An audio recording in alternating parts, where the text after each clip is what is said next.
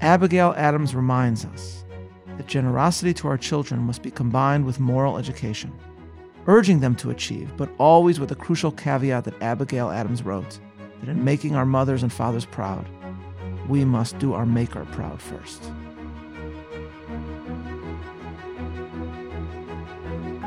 Welcome to Bible 365, episode 76, A Mother in Israel, Deborah and the Miracle of Mount Tabor. I'm Meir Soloveichik. Abigail Adams is one of my favorite figures in American history, a true intellectual partner to her husband John. The two of them brought into the world one of the most brilliant men in American political and civic life, John Quincy Adams. The latter had witnessed as a child the Battle of Bunker Hill, and then sailed at the age of 10 to France with his father in the middle of the Revolutionary War. One can only imagine what went through his mother's mind as her son John Quincy departed on that dangerous journey. But upon arrival in France, John Quincy received a letter from his mother, which tells us a very great deal about the meaning of motherhood, which, as we shall see, is a central theme of the story of one of the most inspiring women in the Bible. Chapter 4 of the book of Judges describes the sins of Israel leading to their subjugation at the hands of the Canaanite king Yavin and his most mighty warrior, Sisera.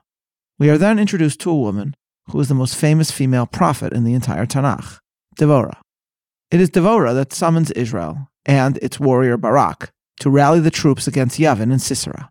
Chapter 4, verse 6.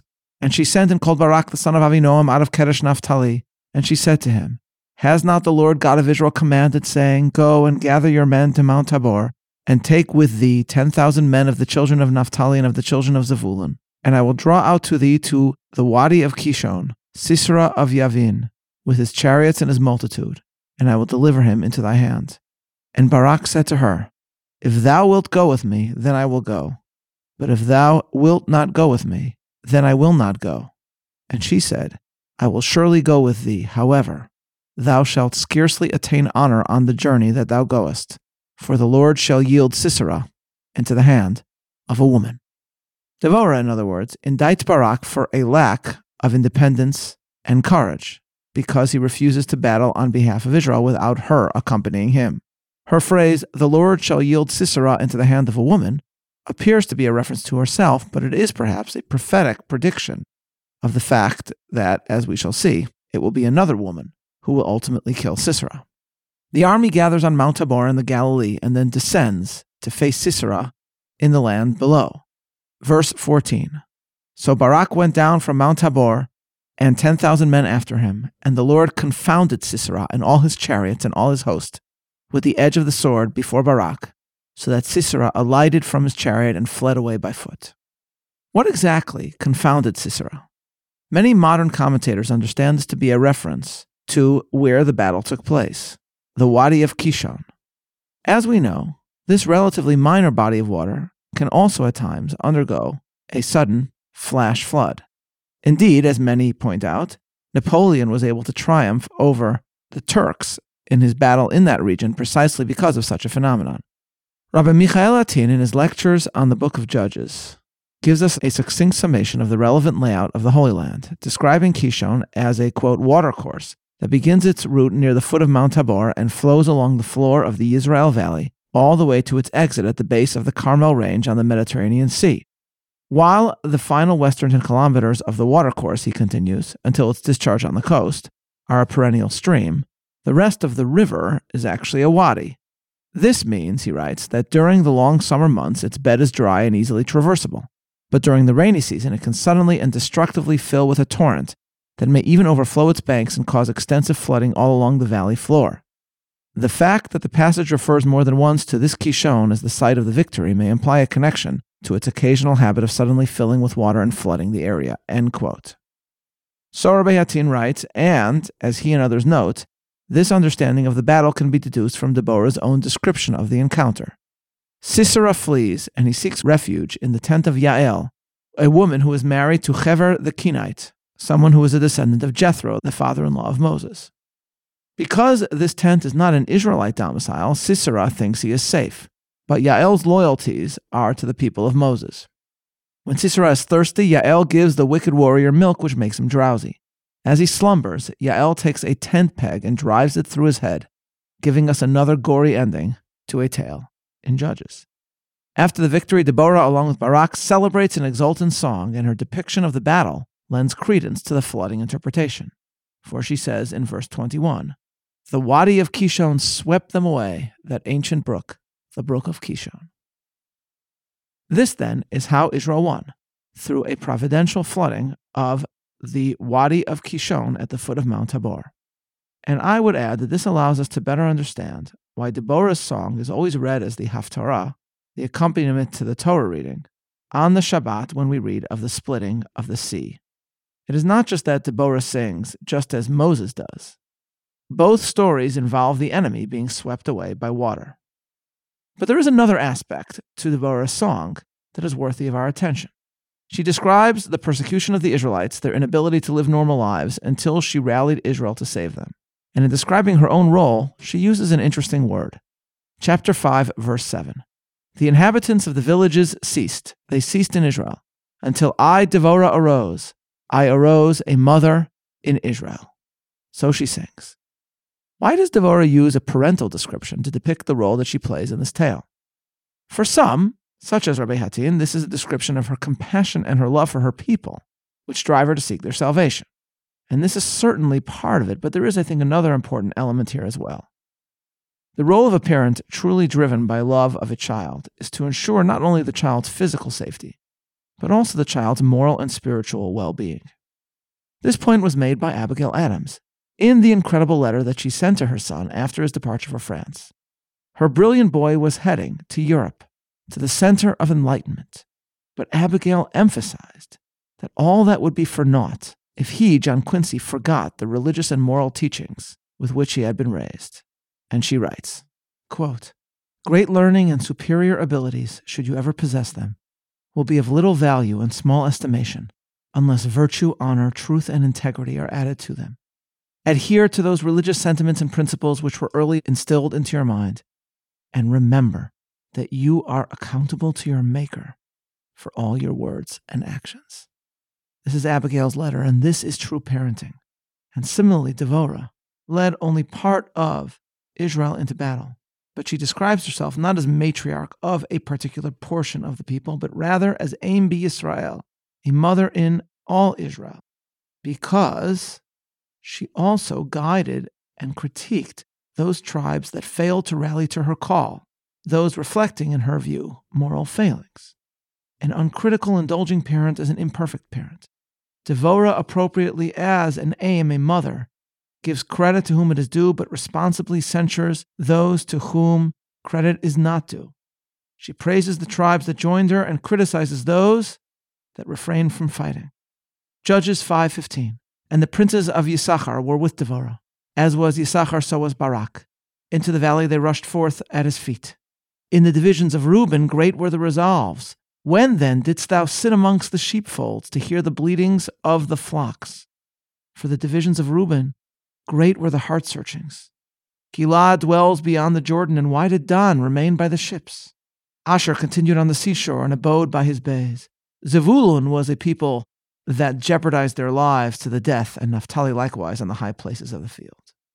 So Zebulun is praised for risking its life on the battlefield on behalf of Israel, as is Naphtali. But others, like Reuben, failed to fight. Thus, Deborah both praises and criticizes. And in her words to Reuben, we can find a hint to the words of a previous leader, Moses. Recall that Reuben was one of the tribes that requested to stay on the other side of the Jordan because it had an abundance of flocks and found the grazing lands in that region appealing. Moses responded by referring to covenantal responsibility. "Shall your brothers go into battle and you remain here?" Now at that moment, of course, Reuben bravely committed to fighting on behalf of Israel, but now Deborah is saying Reuben has chosen to remain with his flocks. The tribe that is on the other side of the Jordan feels safe and doesn't consider Sisera its problem. For Israel to truly be Israel, all the tribes must play their part, and those that do not are called out by Deborah. This is what it means to be not only a leader in Israel, but a mother in Israel. Deborah admirably considers her calling to be not only that of military protector, but also of moral instructor. And that is why Deborah then, in her song, contrasts herself with the mother of Sisera, imagining that this other mother, this pagan mother, waits for her son to come home, not knowing that he has fallen at the hands of Yael, not even considering the possibility that Sisera was defeated. And, Deborah goes on, Sisera's mother imagines what might be keeping Sisera. Deborah sings in verse 28. The mother of Sisera looked out at the window and moaned through the lattice. Why is his chariot so long in coming? Why are the hoofbeats of his steed so tardy? Her wise ladies answered her. She even returned answer to herself. Have they not found loot? Have they not divided the prey? To every man a damsel or two? To Sisera loot of diverse colors, a plunder of many-colored needlework, dyed double work garments for the necks of the spoilers. Deborah here contrasts herself as a mother in Israel to the mother of Sisera. Sisera's mother, in this image, not knowing where her son is, reassures herself that surely he is doing what he has been raised to do, meaning he is raping, looting, and pillaging. Deborah is saying that in contrast to herself, the mother in Israel, Sisera's mother does not criticize her son, does not morally guide him, and merely urges him to indulge his own desires. All that the mother of Sisera cares about, Deborah is saying, is her son achieving glory in battle. Many mothers dream of a child achieving glory, as do many fathers. When John Quincy became an ambassador or secretary of state, Abigail surely reveled in all his accomplishments and political appointments. But what was paramount to this great American matriarch was that all her son's achievements be attained in a moral manner. This was a message that I believe inspired John Quincy Adams, who never stopped giving back to his country. One of America's greatest secretaries of state, he had a presidency with little accomplished and lost the next election to Andrew Jackson. One might have expected John Quincy Adams to retire at this point, but he did not. He ran for Congress and returned to Washington as a mere congressional representative, the only time in American history that a president went then to the House, and he spent the rest of his career fighting against slavery in the District of Columbia, completing a life that has a moral arc that few in American history can match. Abigail Adams reminds us that generosity to our children must be combined with moral education, urging them to achieve, but always with the crucial caveat that Abigail Adams wrote, that in making our mothers and fathers proud, we must do our Maker proud first. Deborah rises in a difficult time for Israel, but that is precisely where she inspires. For she teaches Israel what it means to lead militarily and morally in a time of war. 2 years after John Quincy Adams departed to France, Abigail Adams wrote her son another beautiful letter, reflecting on the difficult times in which America found itself. But this, she emphasized, was a reason for inspiration. Abigail Adams wrote, quote, War, tyranny, and desolation are the scourges of the Almighty, and ought no doubt to be deprecated. Yet it is your lot, my son, to be an eyewitness of these calamities in your own native land, and at the same time to owe your existence among a people who have made a glorious defense of their invaded liberties, and who, aided by a generous and powerful ally with the blessing of heaven, will transmit this inheritance to ages yet unborn. And then Abigail Adams closed with moral guidance once more, both critique and praise. She wrote, I cannot fulfill the whole of my duty towards you if I close this letter without reminding you of a failing which calls for a strict attention and watchful care to correct. You must do it for yourself. You must curb that impetuosity of temper for which I have frequently chid you, but which, properly directed, may be productive of great good.